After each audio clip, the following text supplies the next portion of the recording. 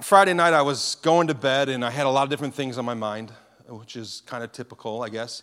I was thinking about our marriage morning event, which was yesterday morning, which was amazing. We had about 60 people here in the room investing into their marriages, their families, and their future. Our next one, by the way, is Saturday, May 6th. I encourage all of you that are married or are considering getting married to sign up and be a part of that. But I was thinking about some of the details. There were things I knew I needed to do in the morning to make sure we were ready. And then my daughter, who plays lacrosse at Liverpool, her first varsity game was in Rochester. And at the last minute, they moved the game time because of the storms that were coming through. And now it was interfering with my plans. And I was trying to think, how am I going to do marriage mornings? And how am I going to get to the game? And then there were just other things on my mind. You know what it's like. And you're trying to fall asleep. And when you try to sleep and there's a lot of things on your mind, if you're anything like me, you don't sleep well.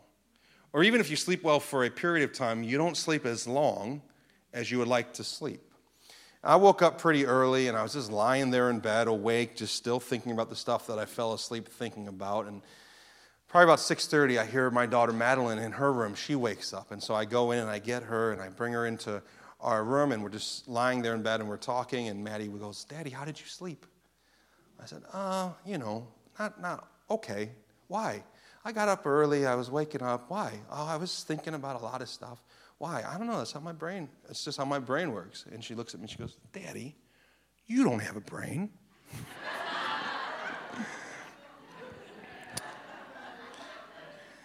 We're learning that she does not have the gift of encouragement.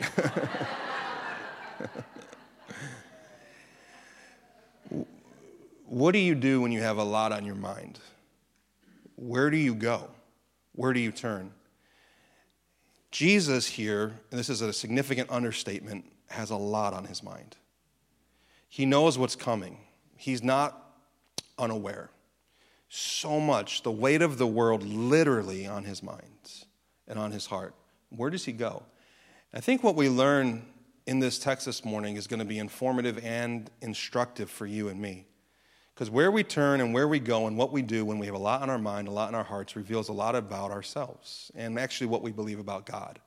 And so let's look at this familiar story together in Matthew 26, beginning in verse 36. It says that Jesus took his disciples and they went to a place called Gethsemane. And he said to his disciples, "Sit here while I go over there and pray." So Judas, by the way, has already left. He's betraying Jesus. He has the 11 with him. He tells them, "Sit and pray." But then he takes 3 of them. It says he took Peter and the 2 sons of Zebedee, who we know to be James and John. Peter, James, and John, his inner circle. He takes them further with him, and he begins to be sorrowful and troubled.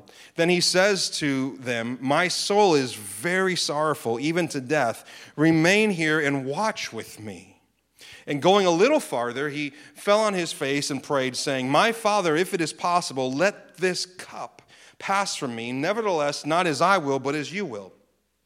He came to his disciples and he found them sleeping. And he said to Peter, "So could you not watch with me for 1 hour? Watch and pray that you may not enter into temptation. The spirit indeed is willing, but the flesh is weak." Again, for the second time, he went away and prayed, "My Father, if this cannot pass unless I drink it, your will be done." And again he came and found them sleeping, for their eyes were heavy. So leaving them, he went away, prayed for the 3rd time, saying the same words again. Then he came to the disciples and said to them, "Sleep and take your rest later on. See, the hour is at hand. The Son of Man is betrayed into the hands of sinners. Rise, let us be going. See, my betrayer is at hand." 3 things that we learn from this story about prayer, 3 things that we need to know about prayer. And the first thing is this: prayer is for the honest. Prayer is for the honest. In this memorable story, there are 2 things that jumped out at me as being remarkably transparent about how Jesus was doing on this night. And the first thought was this: he didn't want to be alone. Jesus, the Son of God, the creator of all, didn't want to be alone. He asked Peter, James, and John, "Come with me. Come with me. Stay with me." He asked them, "Watch with me." And I get this. My daughter Maddie, who I mentioned earlier, she has cerebral palsy. She has a lot of different surgeries related to that. And last summer she was having a tendon lengthening surgery on both of her legs, pretty significant surgery. And we were in the room and she had already been given some of the anesthesia and they were prepping her and they told us, "We really just want to take her back into the surgical suite, just her." Of course, she didn't like that. She wasn't very happy about that, and she was getting very agitated and upset. And so my wife and I said, if you'll let one of us go with you, it's going to go a lot better. And so they allowed. They were very kind about it. They allowed. And so here's a picture of me and Maddie in her room getting ready to go back to the surgical suite. And they had me gown up so that I, could go into that area that was obviously needs to be very clean. And this is, Maddie loves this picture because she just loves, she thinks I look hilarious. She thinks this is, like when she has my phone, she tries to find this picture all the time to show to strangers. Like, look at how ridiculous my dad looks. And so I was able to walk with her into the surgical suite and be with her all the way until she was under anesthesia. And it was just, when we are headed into dark moments, difficult moments, when we're really going through it, we really don't want to be alone. I understand that sometimes we want to get away from stuff, but we really want people that we know and love and trust to stay near and to stay with us. And I'm just struck by how human Jesus is here. He's just like you and me. He knows what's coming, and he asks his 3 closest friends, would you just stay with me? Just be near me. And the other thing about this story that I see the transparency of Jesus Christ is his own words, where he says, I'm very sorrowful, even to death. Now, in the Greek, we don't have a great translation for the word sorrowful that Jesus uses here. Very sorrowful is actually kind of a weak, soft translation. Jesus is speaking of absolute anguish and wretchedness here. His soul is at its absolute end. And when he says even to the death, he means one of 2 things. He either is speaking about the scale of his sorrow, I'm so sorrowful all the way to death, or he's speaking of the source of his sorrow, that my sorrow is coming from the impending death that is before me. But either way, Jesus, according to Luke, is in such agony that as he falls on his face and begins to pray earnestly, Luke 22:44 says, his sweat became like great drops of blood falling to the ground. Now, I don't actually think Luke is using hyperbole here. It's not Luke's style. Luke is a master historian, an expert on detail, and he's a medical doctor. So when Luke says that Jesus was sweating drops of blood, he's actually, I think, it's not hyperbole and it's not symbolism, it's not a metaphor. There actually is a condition, and I'm going to pronounce it wrong, but it's hematohydrosis. It's a condition in which the blood vessels, the capillary blood vessels that feed the sweat glands can rupture so that the sweat glands will actually exude blood. And this only occurs under extreme physical or emotional stress. This gives us a glimpse as to how Jesus is doing in this moment, that he is under such physical and emotional stress that his blood vessels are bursting and he is sweating blood. And when you look at Jesus in the garden, one of the questions that people have asked over time, and this maybe has never struck you before, is this actually embarrassing for Jesus that we know this? That we have this story? Here he is. Like, shouldn't he be strong and stoic? Shouldn't he be like, I'm going to take this on. I'm going to take on the devil. I'm going to drink the cup. I'm going to do all this thing for all. But we see his struggle here. Now, what do we make of it? I think it reveals 2 things to us. It reveals the nature of the cross and the nature of this man, Jesus. The nature of the cross first is this. That, other people throughout history have faced martyrdom actually, quote unquote, better than Jesus does. There are people, you can look in Acts, the story of Stephen. Stephen is not sweating drops of blood. Stephen is not in great agony. Stephen is not trying to pray his way out, and he's about to be martyred. What do we make of this? How do we make sense of this? And what this must mean is this, that the cross was unfathomable suffering. That what was before him, what was before Jesus was not just physical suffering of the most extreme sense, but emotional pain and mental pain, but more than anything, spiritual pain, as he in a way is separated from the Father and experiences the wrath of God and becomes our sin on our behalf. And so the reason why Jesus' struggle is unusual is because this death is unusual. There's no one else has gone through something like this. And the clue in the text is the word the cup. Jesus keeps praying about the cup. What does the cup mean? Well, in the Psalms, in the prophets, and then again in the book of Revelation, the cup signifies God's wrath the cup of God's wrath poured out towards sin and towards our unrighteousness, the punishment for our sins. And one of the commentaries said this, when Jesus says the cup, here's what he's talking about. The whole of the punishment for all people, for all time, for all sins, all of God's judgment and punishment and wrath distilled into one cup. No mere mortal lip could give it a solitary sip. And when Jesus put the cup to his lips and he knew what was coming in the next 12 hours, it was so bitter to him that he prayed, "Let this cup pass from me." But his love for his people was so strong, and his commitment to the Father's will was so steadfast that he took the cup with both his hands, and this is the quote, "At one tremendous draught of love, he drank damnation dry." The cup. See, all humans drink the cup of death, but only one drank the cup of God's wrath against sin. Jesus is sinless. He's holy. He detests sin. But during this crucifixion, he bears our sins. But not just that. According to 2 Corinthians 5:21, Jesus didn't just bear our sins upon the cross. He became our sin. He became our sin so that he might take the punishment that you and I deserve for all of our sin, for all of time. And this is how Jesus earned the right to offer the forgiveness that he offers. He bears the punishment of sin, and he identifies with it. He tastes the Father's wrath. He tastes the Father's revulsion against sin. He drinks the cup dry. The Father turns from the Son while he's upon the cross, and at least experientially, Jesus loses in that moment perfect union with the Father. This cross was no normal death, and so Jesus' agony is no normal agony. The other thing we learn is about the nature of Jesus. And what I love about this story is we see the humanity of Jesus Christ. The mystery of God becoming flesh is this, that we believe that Jesus was both fully God and fully man. Not 50% God, 50% man, but somehow fully God, fully man. And I don't know about you, but when I read the Gospels, sometimes I see Jesus doing really cool things like walking on water and raising the dead and turning water into wine and taking 5 loaves and 2 fish and feeding 5,000 men and all the women and the children. And I read all this stuff about Jesus, and I don't actually feel like I have a lot in common with him sometimes. But then I get to this story, and I'm like, oh yeah, there I am. That's me in the garden, struggling, fearful, unsure, asking honest prayers of the Father. Jesus, he's so honest that the only reason we even know about this story is because he must have told his disciples, right? They all were sleeping. None of them saw Jesus do this.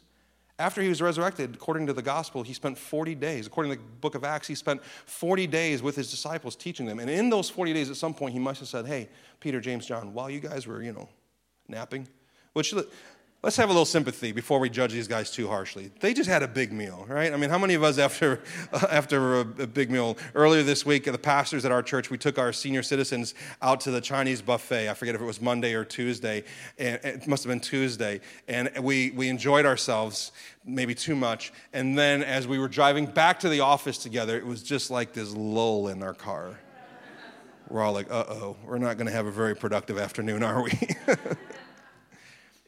So I have a little sympathy on these guys. But Jesus at some point must have called them back after his resurrection and said, I want you to know what that was like for me.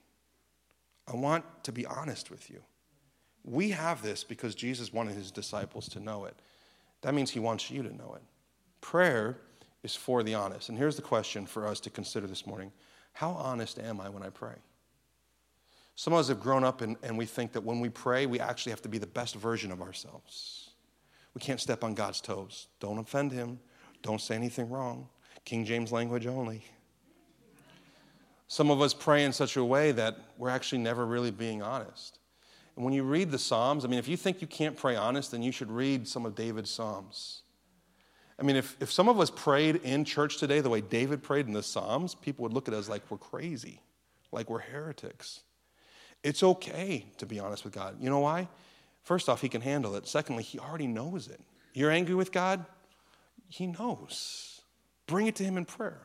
You feel disappointed with God? He knows you feel that way. Bring it to him in prayer. You're upset about the set of circumstances that you've been handed? He gets it.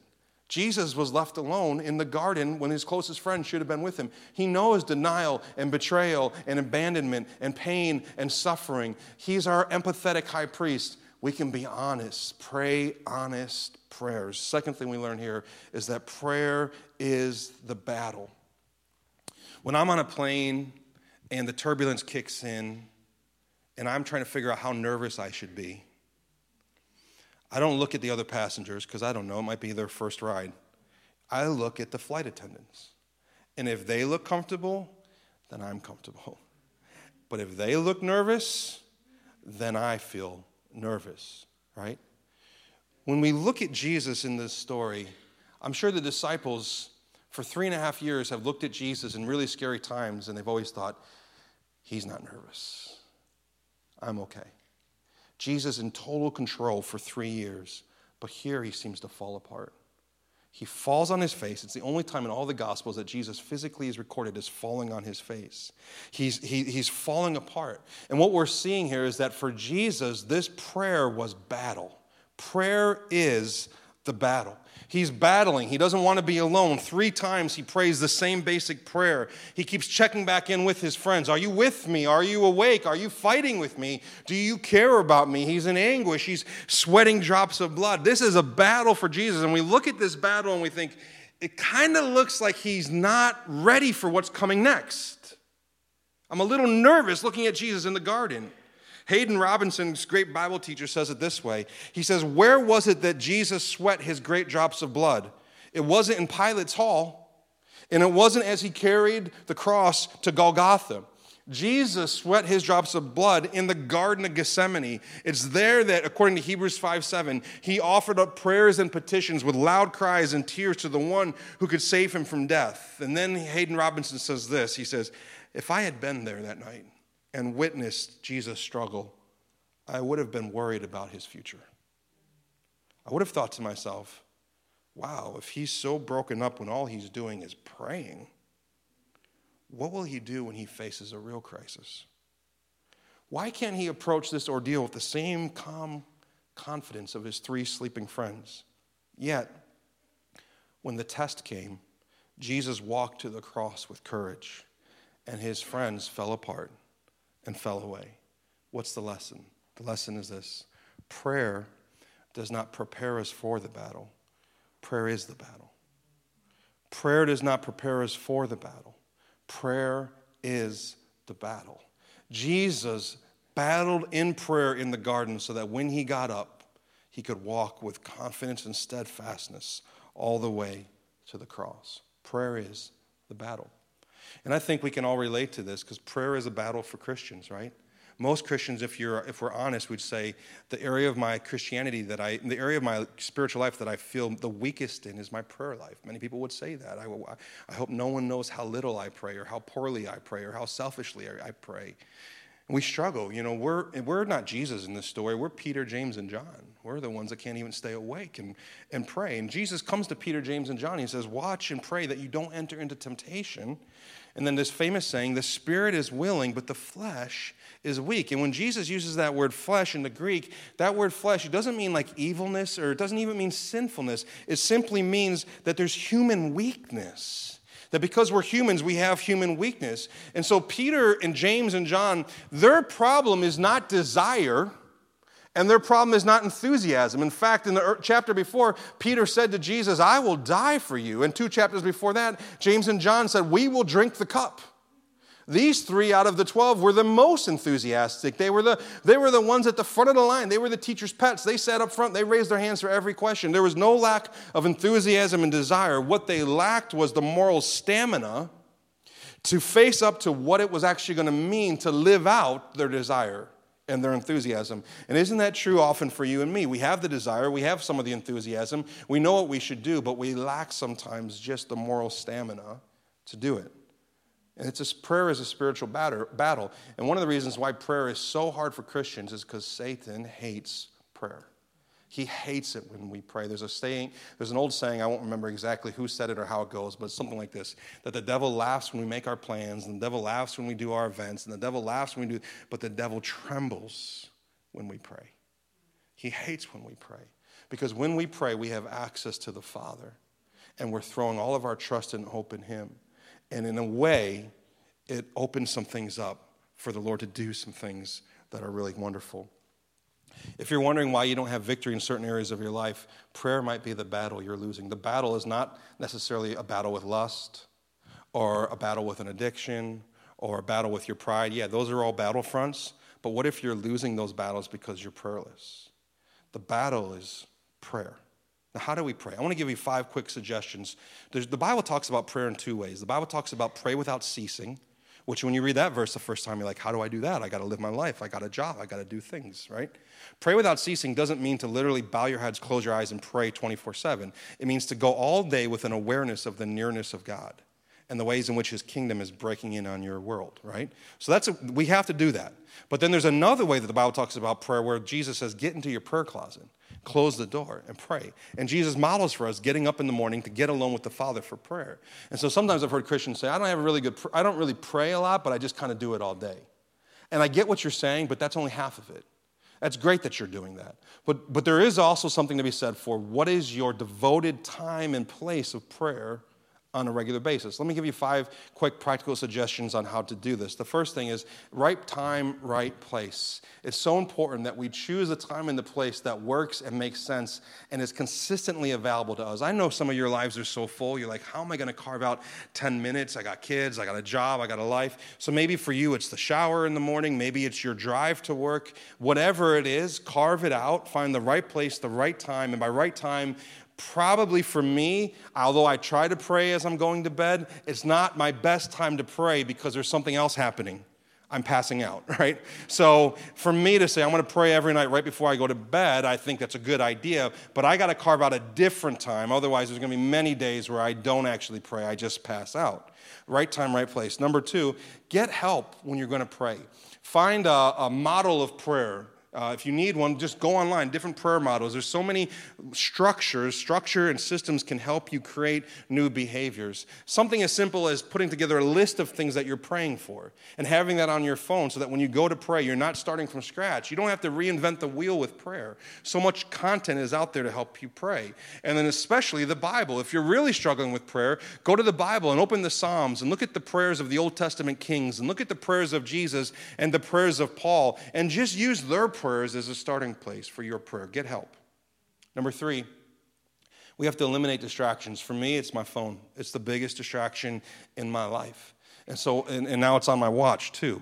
So it's like you can't really get away from it. So if I come into this space during the week and I'm looking to pray, I got to leave my phone back usually on the media booth somewhere. And I'll text people in my life that really need to reach me at times. I might text my mom and my wife and just say, hey, or even our staff. Sometimes I'll text Antonia and the rest of the team. I'll say, hey, I'm going to pray in the sanctuary for the next hour. And I'm not saying it so that they're proud of me or that they think something of me, but so that they know, like, okay, for the next hour, half hour, like, we probably won't be able to reach him. And it gives me a little peace of mind that I'm not thinking, like, what if they're trying to reach me, right? You got to eliminate distractions. These things, I don't have my phone in my back pocket. I don't know why I'm patting my butt. These things, which is supposed to be my phone, these things are a constant buzzing, noise-making. You know, there's something important happening that you're missing out on. Anyone else feel that way? We got to figure this out. We will not give our attention to the Lord in prayer if we can't figure that out. And then my next advice is actually going to feel contradictory. It's embrace distractions. Now, this is the best piece of advice I've received in a long time on prayer. How many of you know that when you go to pray, all of a sudden everything jumps into your mind, right? And I used to, for the longest time, try to force all of those things out of my mind so that I could be spiritual and pray. And someone much wiser than me one time said, no, those are often just your real prayer requests pushing in. That's what you really want to pray about. That's what you really need to pray about. So don't push them out, embrace them, and turn your distractions into prayers. You're thinking about that event that's coming up, pray about it. You're thinking about the hard conversation you have to have, pray about it. You're thinking about that person that you're struggling with, pray about them, okay? So sometimes you just got to embrace the distraction and turn it into prayer. And then my last thought is this: consistency is more important than duration. I know Jesus challenges them to pray for an hour, but for most of you, if you don't have any prayer life right now, it would be bad advice for me to say to you, pray an hour a day, because I'm setting you up for failure. Duration doesn't matter as much as consistency. Start with 2 minutes a day if that's what works for you, but just start. Just show up. The first rule of prayer is show up. And if we will show up, set an alarm, a recurring alarm in your phone for every day at the same time on your way to work, it goes off, it just says pray. And just for the next minute, for the next 2 minutes, and 30 days into doing that, you might go, I can go another minute. And then a year from now, you might be praying for 10 minutes a day. And you might end up someday praying for an hour. But it's consistency more than duration, okay? So 5 practical thoughts on how do we get better at the battle of prayer. Last thought this morning, Pastor Anthony is going to join me. When I look at this story of Jesus in the garden, I see that prayer is the way through. It's the way through. Matthew provides something for us that the other gospel writers don't. He gives us some interesting insight into the difference between Jesus' first prayer and his second prayer. And they sound the same, but they're slightly different. I want you to see it. I've put them on a slide together so you can see them side by side. But in his first prayer, Jesus says, "My Father, if it is possible, let this cup pass from me." So the request is, let the cup pass.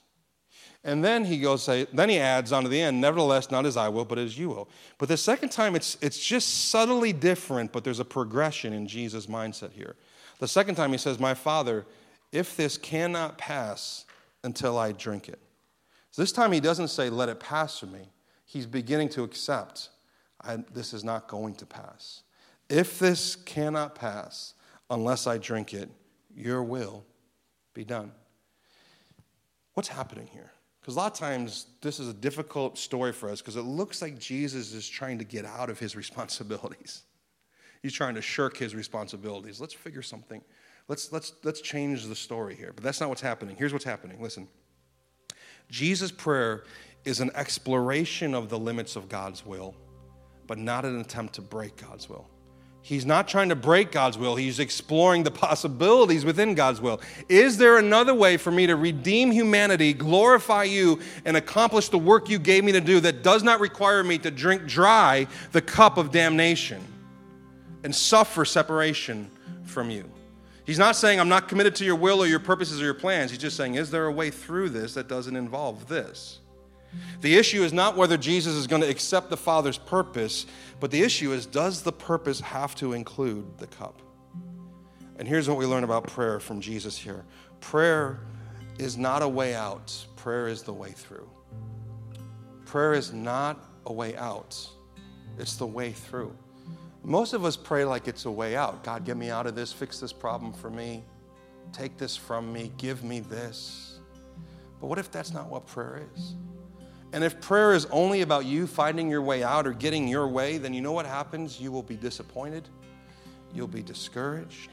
You'll be disillusioned. You'll be disenfranchised. But prayer is not escaping. Prayer is embracing. Prayer is an invitation to hold on to the Father's will. Corrie ten Boom, a woman who survived the concentration camps, said this: when a train is going through a tunnel and it gets dark, you don't throw away the ticket and jump off. You sit still and you trust the engineer. When a train is going through a tunnel and it gets dark and you kind of get disoriented and you're like, what are we doing? Where are we going? Is everything okay? Why is all of a sudden so dark in here? It's not the time to get off. You don't get out, you get through. You trust the engineer, you sit still. Jesus' prayer in the garden was not a way out of anything. He didn't get out of a single thing through this prayer. He still, the very next day, walked to the cross and drank the very cup that he prayed about avoiding here possibly. His prayer was not for a way out. His prayer was for a way through. Jesus was honest with his prayers. You and I need to be honest with our prayers. Jesus battled in prayer. We have to learn to battle in prayer. And in the garden, he found a way through so that you and I could have a way out of sin, death, hell, and the grave, and all that represents. And it happens here in the garden. Now let me finish with this thought. Gardens are interesting in Scripture because in many ways our mess began in a garden. Genesis 3, Garden of Eden. Here, Garden of Gethsemane, Jesus, his battle to go to the cross. And then next Sunday we'll see Jesus shows up in a garden again. This time he's the resurrected Lord. But one of the commentaries said this: gardens repeatedly host crucial events in the drama of redemption. In Eden, the need for redemption arises because Adam and Eve failed the test of obedience to God's will. They heed the voice of the serpent instead of the voice of God. But in Gethsemane, Jesus, who Paul calls the second Adam, passes the test of obedience to the Father's will. Here's what it means. Adam and Eve failed their test in the garden, and because Adam and Eve failed their test, their sin was imputed to all humankind. That's why you and I were born with a sin nature. But Jesus Christ is the true and better Adam, who didn't fail his test in the garden, thank God. He passed his test in the garden, and because Jesus passed his test in the garden, his obedience and his righteousness is imputed to us. So our sin, which was given to us in the Garden of Eden, can be removed from us because of our repentance and confession of our sin and the forgiveness offered in Jesus. But more than that, the righteousness and obedience of Jesus can be imputed to us because he passed this test in the garden. Because you and I have the righteousness of Jesus Christ, it means that we have right standing in the eyes of God. We are approved of by God. We are accepted by God, and we have access to God. And because we're approved, accepted, and because we have access, we can pray. Prayer is for the honest. Prayer is the battle. Prayer is the way through. Let's pray together.